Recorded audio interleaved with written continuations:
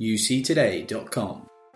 Hello and welcome to Out Loud. One of our main focuses here at UC Today has been on communication and collaboration security, as it's an area that we feel is often neglected. CenturyLink are specialists in providing technology services to businesses and consumers alike, including connectivity and telephony, so security is a critical factor for them. Today I am joined by Bryn Norton, who is their Director for Solutions Architecture and Security for the EMEA. Bryn is an expert in this field and I caught his seminar at UC Expo, which I thought was particularly fascinating. So just for you, I've got him onto the pod to discuss it in a bit more detail. I started by asking Bryn to take me through the main theme from his seminar, which was called Overcoming Threat Fatigue Using Threat Intelligence. Have a listen. One of the journeys around going on with UC and collaboration is that you open up your world. Arguably, you adopt more IoT devices. Arguably, you open up your business to the internet at a greater pace and a greater rate. Well, with that becomes a change in risk profile. That you change your attack landscape. How are you beginning to map that? How are you responding to that as an organization? And how are you mitigating any potential change in risk? And I'm not saying don't do it, by the way. It's about how do you have that holistic thought process. So when you map that back to the delegates, one of the things that we were definitely seeing was, right, I want to adopt or change an element of my UC&C strategy. However, I know I need to adjust other components in my world to support that. And so we were seeing a lot more of those broader conversations, which is great.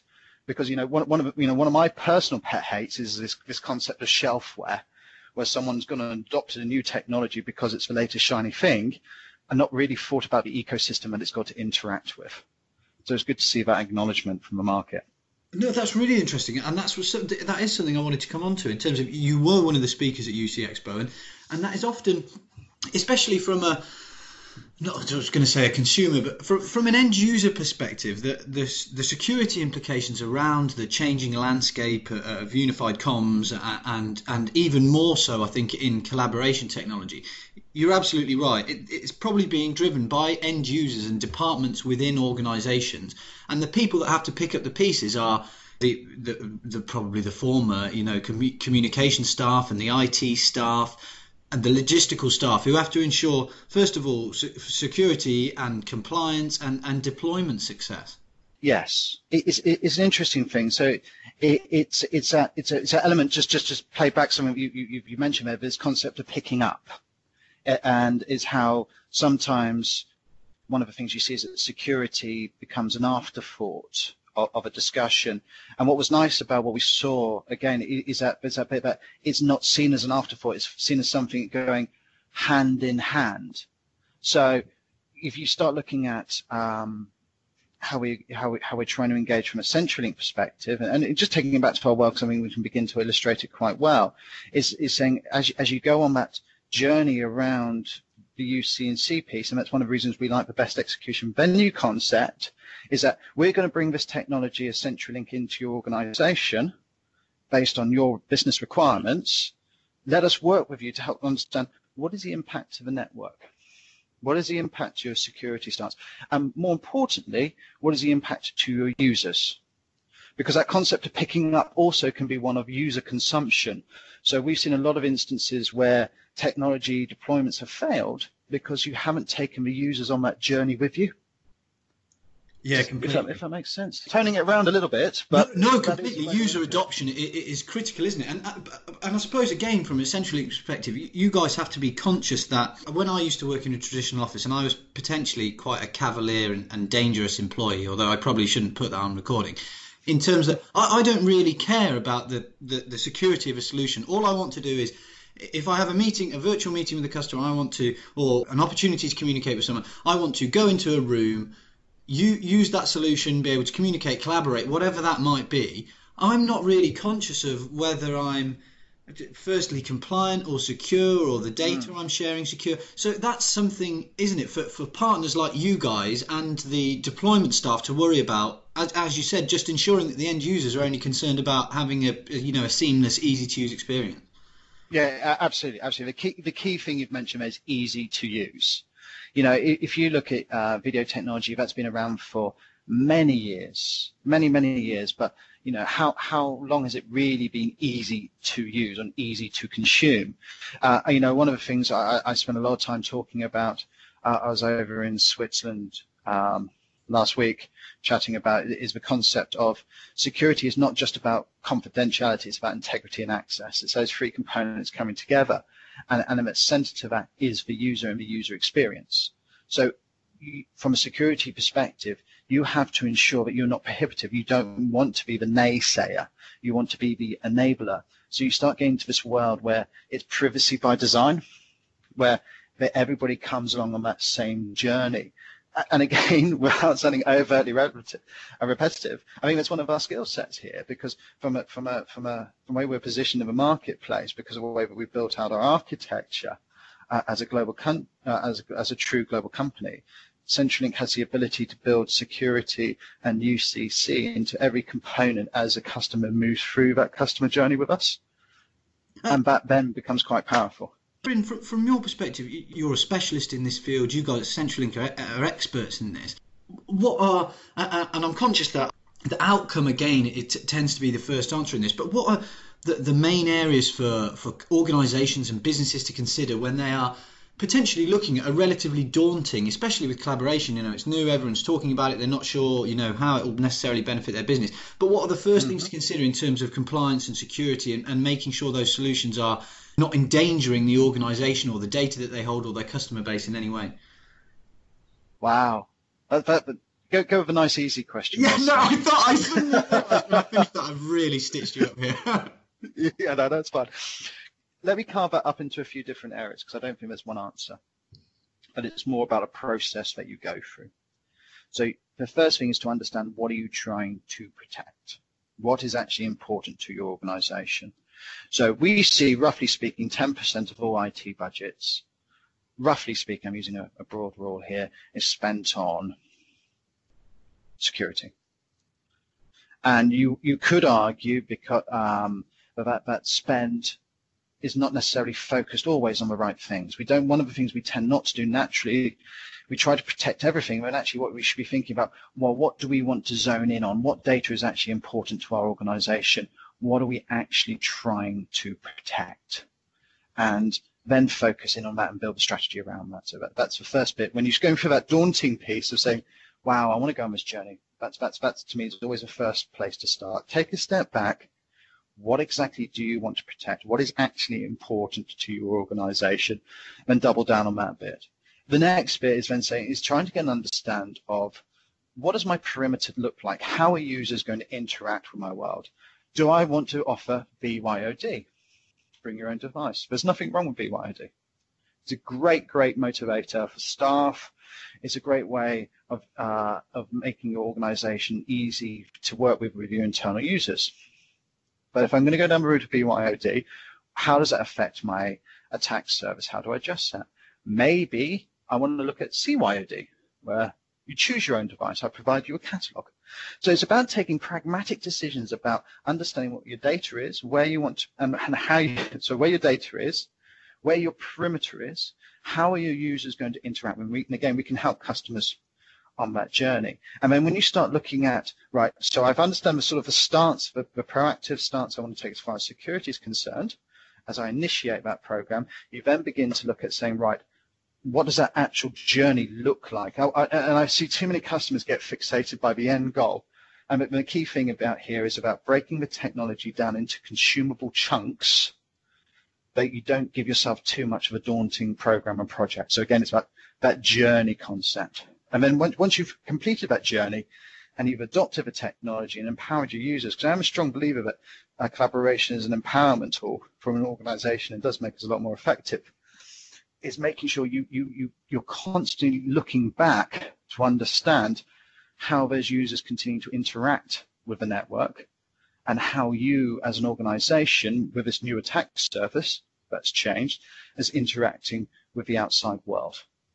And that to me is, leading you a little bit back here, sir, is that's where the threat intelligence piece becomes really key, is actually getting that proactive, actionable information fed back into your organization so you can make effective business decisions and tune as you go along.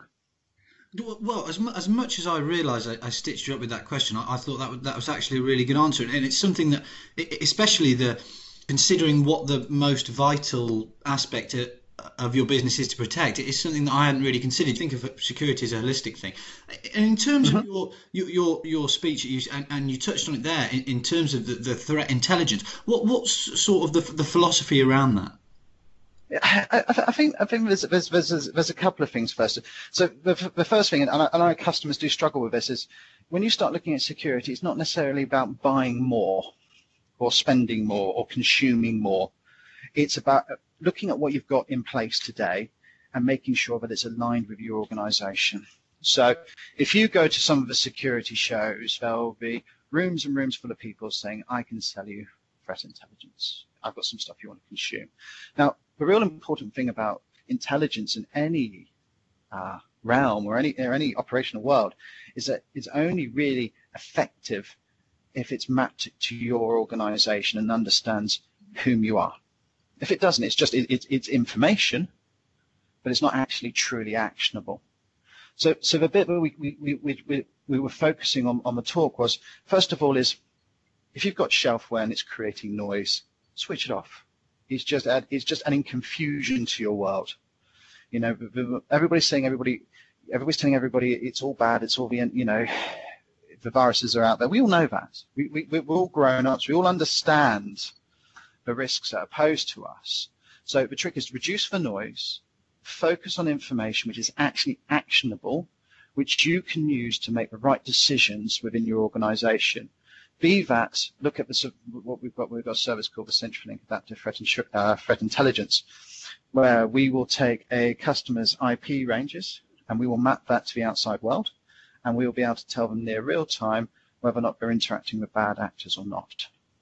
And what that allows them to do is then make effective decisions. Right, these are the alerts I want to focus on. This is where I want my finite team to double down on and drive an outcome. It's all about that more logical process management, isn't it? Yes, absolutely. And it's making do with what we've got. You know, IT budgets aren't increasing. All that's happening is that you're under more compression, more pressure to do more things, especially in the digital economy. So how do you do more with less, and how do you do it intelligently is very much what we're trying to focus on. And the other thing is, and so I think this is a really good example, is actually doing the basics well. So if you look at the WannaCry outbreak, which is obviously very well publicized last summer. Got the NHS XP? Yeah, it's predominantly the UK, not UK, sorry, Ukraine it started, but yes, there are some instances, I believe, in some of the medical establishments were hit by it, but it was the wave of ransomware. Oh, right, okay, yeah. Yeah, and there was two waves that went through. One was called WannaCry, and one was called NoPetya. So if you look at the WannaCry and NoPetya outbreaks, yes, the Windows vulnerability. Now, the really interesting thing when you start looking at the DNA of how they actually occurred is that Microsoft released a critical update, and it was marked a critical update for Windows 60 days before the WannaCry outbreak.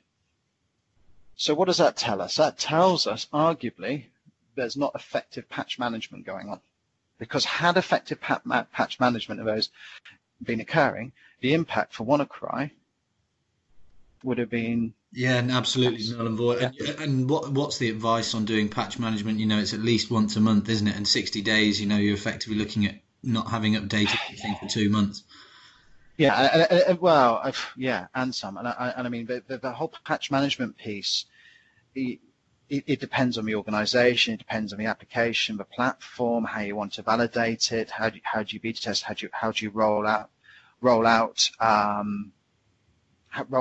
the different ways of doing things. Now, that in itself changes from different organizations, but fundamentally what it talks to is that getting those basics right. Because, you know, of a vast majority, nearly 60% of the security incidents that occurred more than 60% of those that occurred in 2017 had been known for more than a 6-month window. So there was that time to react there from a customer's perspective. If you, as you said, if you were doing the basics right. Well, if you're doing the basics right, but also we have to be cognizant of the fact that a lot of noise is being created at the same time. And this goes back to that whole dialogue around threat fatigue. You know, we're all consuming so much information near real time.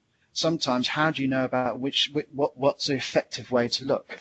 So, and that's one of the things we're looking to try and help customers with. No one is being poor in their job, poor in their work. It is a symptom of this digital economy, this digital age. You know, near real time, floods of information, logs, so on and so forth. How do we manage that? We're only human. Absolutely, and in such a rapidly changing market, it's really difficult to manage it and keep up as well, especially when you're adding new platforms and whole new potential business angles. If people haven't been, using collaboration technology, or they've been using traditional UC tools, now you're looking at cloud UC tools and cloud collaboration tools. People have to learn how to look after these systems. Yeah, absolutely, and it goes back to another concept which I get involved with quite a lot, is about how to fail fast, how to adopt technology, use it, find out if it works, whether or not it doesn't.